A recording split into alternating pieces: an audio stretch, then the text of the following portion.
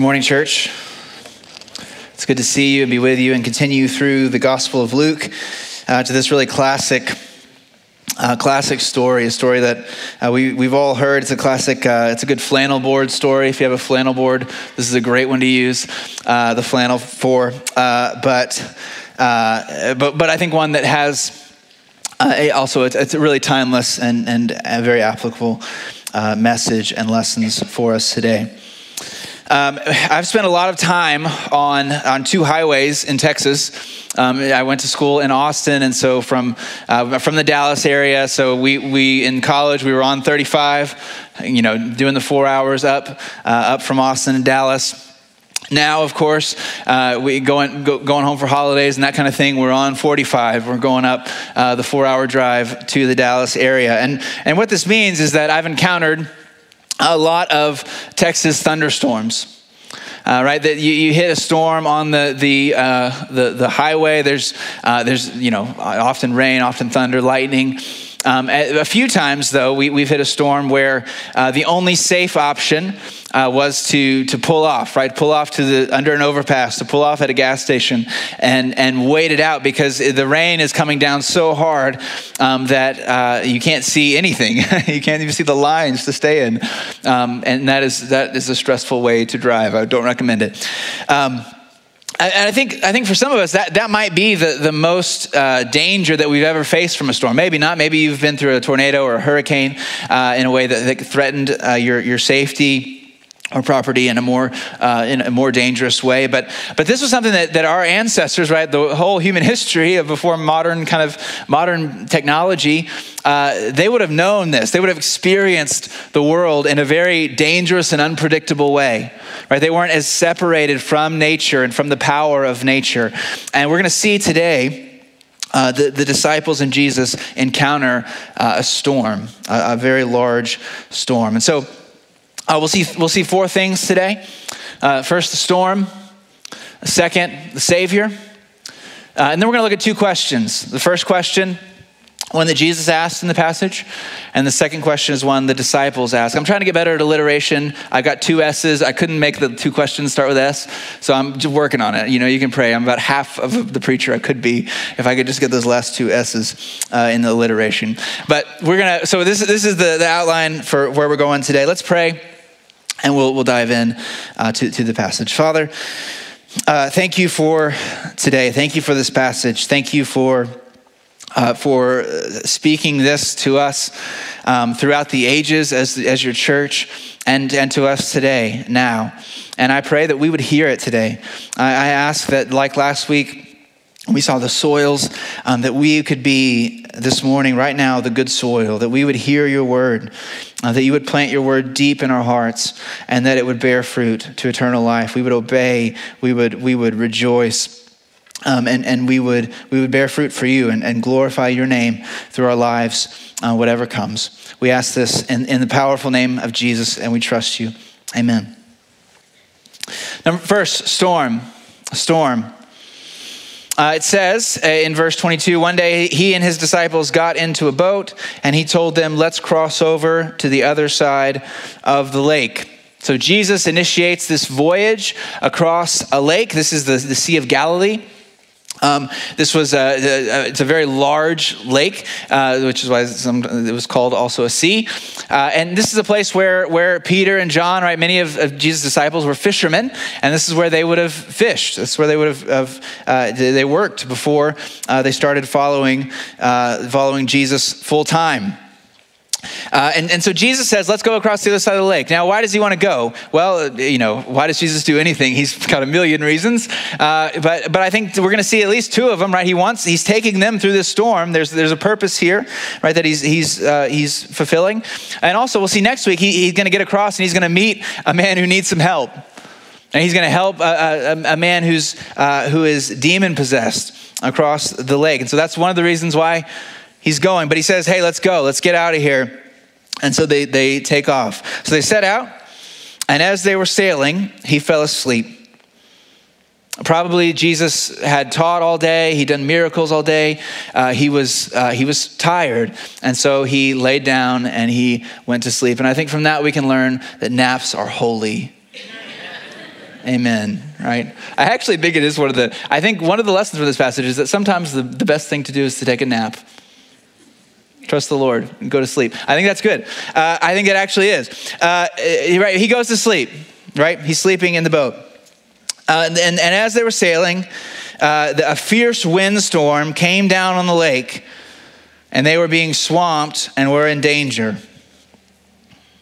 Okay, a fierce windstorm, it says. So this is, it came down on the lake. That's actually a technical term. The Sea of Galilee is 700 feet below sea level. It's surrounded by, it's kind of in this bowl. It's surrounded by these hills, these mountains. And so the wind comes down these mountains and comes on, and windstorms can happen very quickly on the Sea of Galilee. So I read.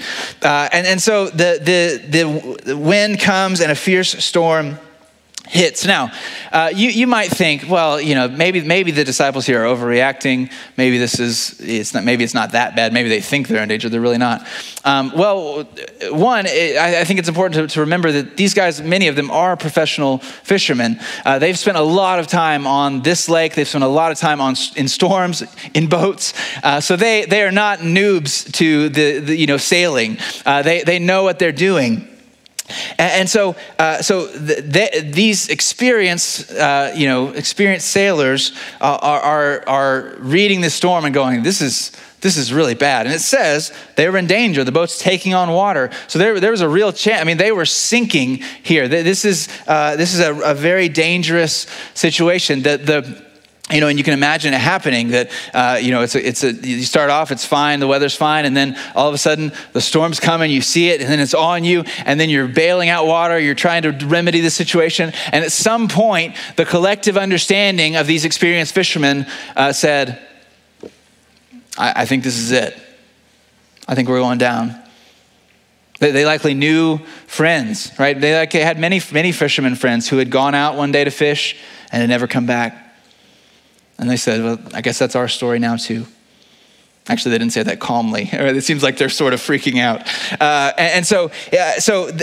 This storm is hard and it's dangerous, and they are in a lot of trouble. And I think one of the reasons that this story is in the Gospels, right? It's in the three synoptic Gospels, is because storms will come in our lives. Right? Storms hit in our lives, things that we could not have expected, things that are painful, things that are difficult, things that are dangerous. They happen to us as we walk with Jesus. That the storms have hit the church throughout the ages. And I wonder if you've ever felt like in your storm, I wonder if you've ever felt like the disciples must have felt when they're bailing water out of the boat and they're looking back at Jesus on the cushion. Like Mark tells us he's on the cushion sleeping and just saying, he's sleeping. Where is he? Does he even know what's happening? Have you ever felt this way? God, what's going on? Godly people feel this way. We've already seen a couple chapters before, John the Baptist, you remember?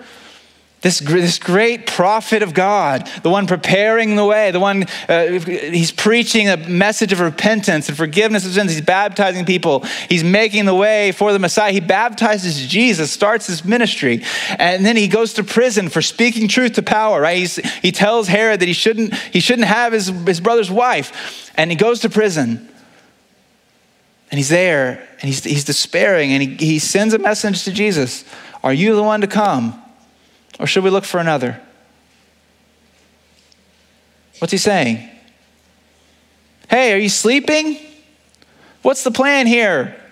Where are you?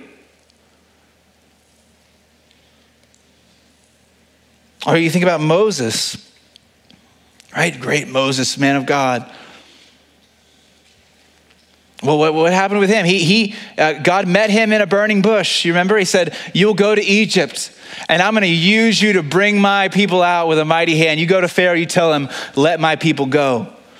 And he does. He goes, and he speaks for God. He speaks to Pharaoh. And what does Pharaoh say? No. right? I'm not going to let your people go. In fact, people are lazy. They're going to have to make the same amount of bricks they've been making, but I'm not going to supply them anymore. They have to get their own straw now.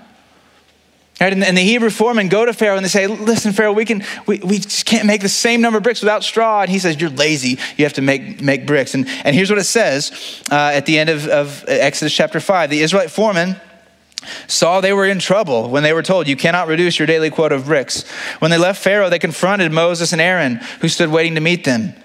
May the Lord take note of you and judge, they said to them, because you have made us reek to Pharaoh and his officials, putting a sword in their hand to kill us. So Moses went back to the Lord and asked, Lord, why have you caused trouble for this people? And why did you ever send me? Ever since I went into Pharaoh to speak your name, he has caused trouble for this people, and you haven't rescued your people at all. Are you sleeping? What's happening? Where are you? This is how we can feel in storms. But he's not sleeping. He is sleeping in the boat, but he's not sleeping today. And he does know what's going on. And so we see that he is the Savior. In verse 24, they came and woke him up saying, Master, Master, we're going to die. Then he got up and rebuked the wind and the raging waves. So they ceased, and there was a calm. Jesus, he wakes up, he stands up, he rebukes the storm. He rebukes, he speaks to the wind, he speaks to the water. He says, peace, be still. And it stops. I don't know if you've ever been on your porch during a large storm, a windstorm. Right, the wind is blowing, a hurricane wind is blowing at you. And just imagine you're standing on your porch and imagine you yell something. You yell as loud as you can at the top of your lungs into this wind. What would happen? Nothing, right? There's a saying, shouting into the wind. What does it mean? No one's hearing you. It doesn't work. We don't have the power for our voices to carry like that through the wind. But Jesus stands up and he commands the wind, and the wind hears him. Right? This is power that the disciples have certainly never seen. The same voice that spoke at the beginning and said, let there be light, stood up on the Sea of Galilee and said, hush. And it did. There was an immediate calm. The waves flat. The wind dies down. And there's a great calm. Jesus gets up and he saves them. He uses his power to save them. And then he asks them a question. And here's the first question of the passage. It's in verse 25. He said to them, where is your faith? Where is your faith? I just love reading the Gospels because you feel like you know what Jesus, you understand him, you know what he's going to say, but he never ceases to surprise me with his reactions, how he actually responds to things, what he actually says, because this is a surprising question, isn't it? Like you might expect he would say, guys, listen, I understand that y'all were scared. Like that was a big storm. I get it. There's a lot of, I see, the boat's half sunk. Like it was a very dangerous storm. But listen, you got to know that I'm more powerful than the storm. You can trust me next time. But that's not what he said. What does he say? Where's your faith? There's a rebuke there. Right? In one of the other accounts, he says, why were you afraid? Oh, you of little faith. Faith in this passage is a form of courage. There's courage that the disciples should have had. In this situation, they should have had a certain amount of courage. They should have had faith. And they lacked it. They didn't have it. And Jesus expected them to.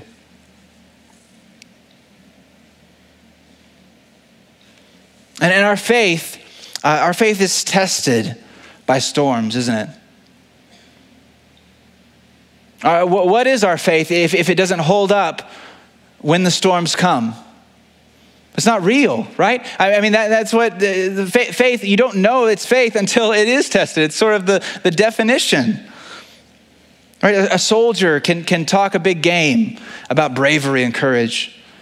But what's the test? Combat. You don't know if you have courage until you're in combat. And then you know.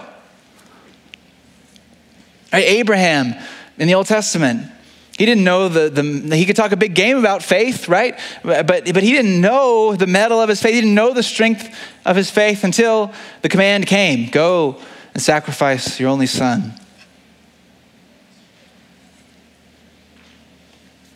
We even saw this last week at the parable of the soils, right? What is the rocky soil? Someone who receives the word. They receive it with joy. It looks great. It looks like a healthy plant. And then what? In a time of testing, falls away, reveals that it had no root. It's testing that reveals whether our faith is real or not. This is one of the reasons why we go through trials. One of the reasons why we go through storms. James 1, right, says, count it all joy when you meet trials of various kinds. Why? For you know that the testing of your faith produces endurance. Right, this is how we build character. This is how God builds character in us, is by taking us through storms. But Jesus expects his disciples then, and he expects us now, to trust him. He expects us to obey the most frequent command in Scripture, which is what? Do not be afraid. Do not be afraid. He invites us to grow into our inheritance. We can walk as people who are fearless, people with courage, people with faith. Now, it doesn't mean we don't get frightened or scared. Like there's a natural reaction. My wife this week, she we were in the kitchen late at night. I was putting handles, pulls on my drawers, and she just, I turned and she was standing right there with this Chewbacca mask that my kids have. She had it on. She was just standing there, and it really freaked me out. I was so glad that I didn't hit her or something because I was so scared. Right, now, is that wrong? Like, listen, you should have faith. Where's your faith, right? Well, no, it's startled. You can be startled. You can be frightened. You can be scared. Like, that's a natural human response, right? But to continue in that, right? To mull on that, to continue in fear and anxiety, to let that consume us. What's that? Right, that's not faith. That's not faith. And Jesus invites us into a fearless life. And what a light to the world we would be if we just were not afraid. Or what if we could, like David, all right, Psalm 46 says, what if we could live by this verse? The Lord is my refuge and strength, my very present help in trouble. Therefore, I will not fear. Though the earth gives way, though the mountains crumble into the heart of the sea, right? Though the world's falling apart, I will not be afraid because God is my refuge and strength. Or like he says in Psalm 23, right? That everyone loves Psalm 23. The Lord is my shepherd. I have what I need. He makes me lie down in green pastures. He leads me beside still waters, leads me in paths of righteousness. It's all nice and warm and fuzzy. And then what? Though I walk through the valley of the shadow of death, right? The darkest valley, the worst place, the worst storm you can imagine. Though I walk through that place, what? I will fear no evil. for you are with me. Right? We don't ever have to be afraid because the Lord is with us. God is our fortress. He is our shepherd, and he will never leave. Dallas Willard says it this way. He says, when you walk with Jesus as your shepherd, you find that the world is a perfectly safe place for you to live. Do you feel like that? I wonder what's making you feel like the world isn't a safe place to live. I think at this point it's important not to catastrophize. I don't know if you do this in your mind, but I can just think about the every situation, the worst situations that could possibly happen to me, right? And I can think, how would I respond? Would I have faith? Would I be strong? I don't know. What would I do in these situations? C.S. Lewis just has a really great passage in Screw Tape Letters where he just says, God hasn't promised to give you hypothetical faith to match every hypothetical scenario you can think of in your mind at the same time. That's not what he's promised. What he has promised is that he'll never leave you or forsake you, and that he's with you in your current storm. So what is making you afraid? What's making you feel like the world is not a safe place for you to live? There are dangers without. There are dangers within. There are things that can happen to us, to our health, to our future, to our children, right? The world, it does not seem like a safe place, does it? And it's not. We don't pretend like it is. But we know that whatever storm we are going through, Jesus is in the boat with us.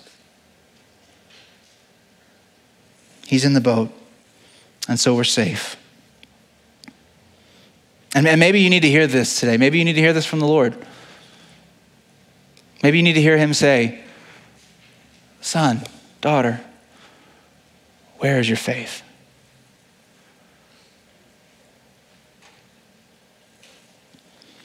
And that leads to our last question, the question that the disciples ask. They don't answer Jesus as far as we know, which I think was probably a smart thing to do. But they do ask a question among themselves. They do respond, and we get a glimpse into their response at the end of 25. It says, they were fearful and amazed, asking one another, who then is this? He commands even the winds and waves, and they obey him.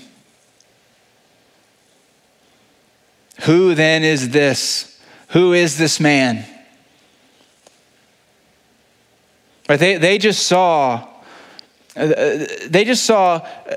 someone confront the strongest, the most unpredictable, right? The most deadly force that they knew of, right? A storm, a horrible storm at sea. Right, the most uncontrollable, powerful, deadly force that in their whole universe. They saw that force encounter a greater force. Right? They saw a greater power. Call that power on the mat and dismiss it. And that power, right? That greater power, they realize, is him. And so a new fear comes into their hearts, right? As it says, they're afraid. They were fearful and amazed. The fear of the Lord, the fear of being in the presence of someone who commands molecules.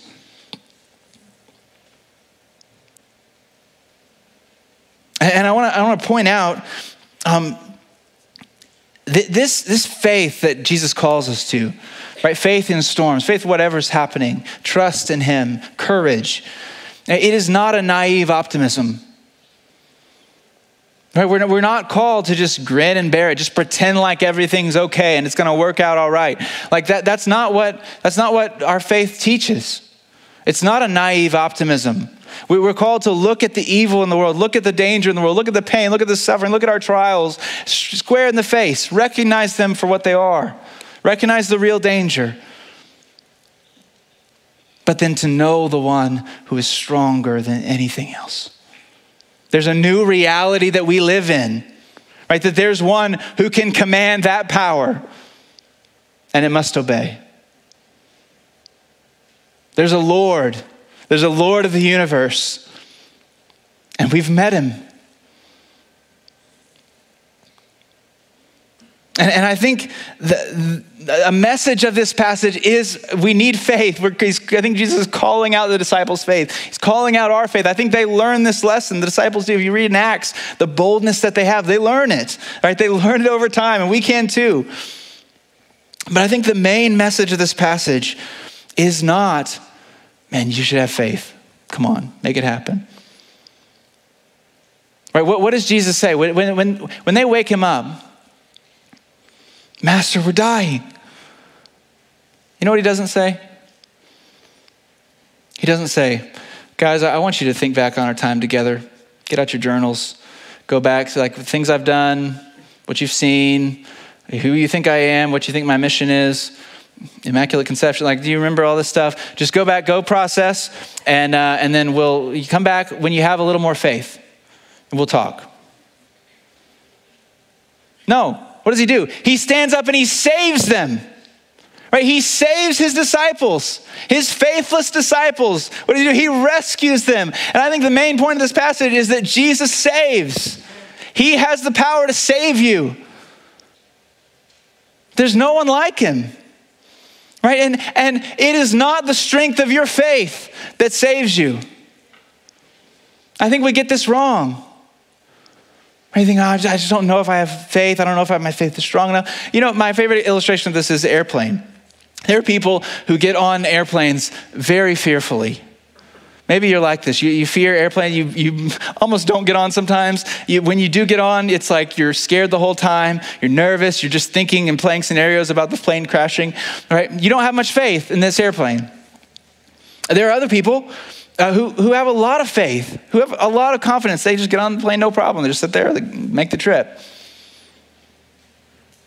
Right? A lot of faith, a little faith. They both get on the plane. Do you know who gets across? Both of them. Why? Because it isn't the strength of their faith that gets them across. It's the strength of the plane.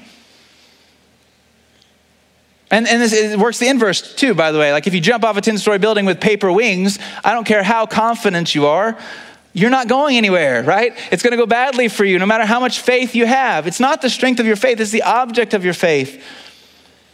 Right? And Jesus is strong. And they don't have faith. And you know what? He saves them. You know what all they do? Master, we're dying. They just cry out to him and he just rescues. And isn't that our story? Right, where we are faithless, he remains faithful. Do any of us come to God with like, man, I just have such great faith in him. I just never struggle and never doubt. No, none of us. Why? How can we make it through then? By his grace, because he's strong. And so if you're in here, and you just don't have any faith.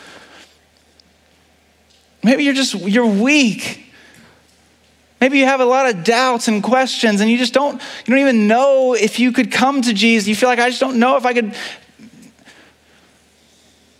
Listen, if you have the strength to just turn to him and say, Master, I'm dying. I need you. That's all you need. Because he's strong and he has the power to save you, to rescue you. And you might say, well, how do you know that, Lawson? So it's convenient for you to say that, that God, he's here with us, that he has power to save. Of course you say that, you're a preacher. But how do you know that? Because he's not here with us. He's not sleeping backstage. We can just wake him up and say, save us, right? Like he's not physically here with us like he was with them in the boat. How can I say that he's here, that he's powerful to save? And I can say that with confidence because of what he did.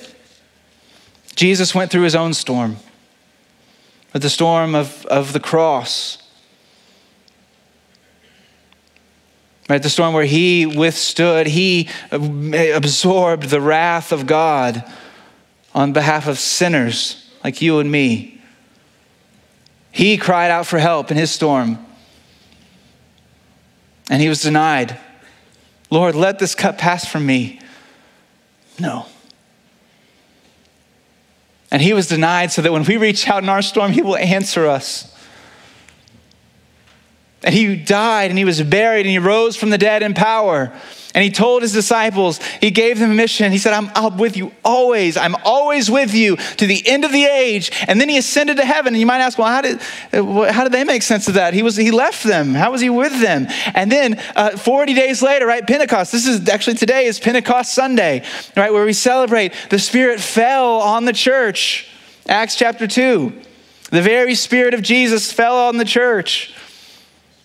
And we have the Spirit of God. We have the Spirit of Jesus. He is in us. He is with us as a church. He's with us. He's here now, today. And so this is why I can say he's here and he's powerful to save. Because of what he's done, because of how he's loved us, how he's sacrificed himself, how he's risen, how he's sent his Spirit to live in us and among us. And so, won't you turn to Jesus? Listen, I don't know what you're going through. I do know what some of you are going through. And it breaks my heart. I know some of your storms. And you know what? The ones I don't know, I just can't imagine. I can't imagine that. And God carries all of them, all of you, all of your stories. Carries them in his heart. And he wants you to know today that he's with you. He's never left. He's always been there. And you can always turn to him. You can always open your heart to him. I hope you will. Let's pray.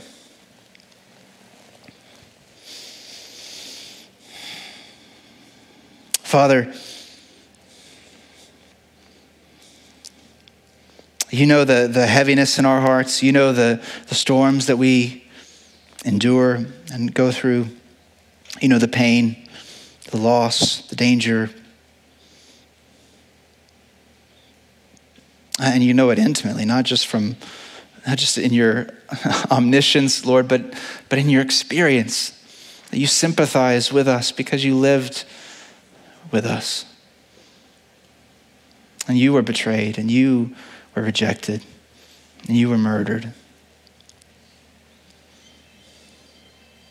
And so, Lord, we ask for your comfort. And we ask just for the strength to turn to you, just the strength to open our hearts, to open our hands. Lord, for any in here who have been giving you the silent treatment, who've been pushing you away out of fear, out of guilt, out of shame, out of confusion, out of loss, out of sorrow, Lord, would you draw them to you? And as they open their hearts, would you fill their hearts with your love? Would they know your presence right now with them?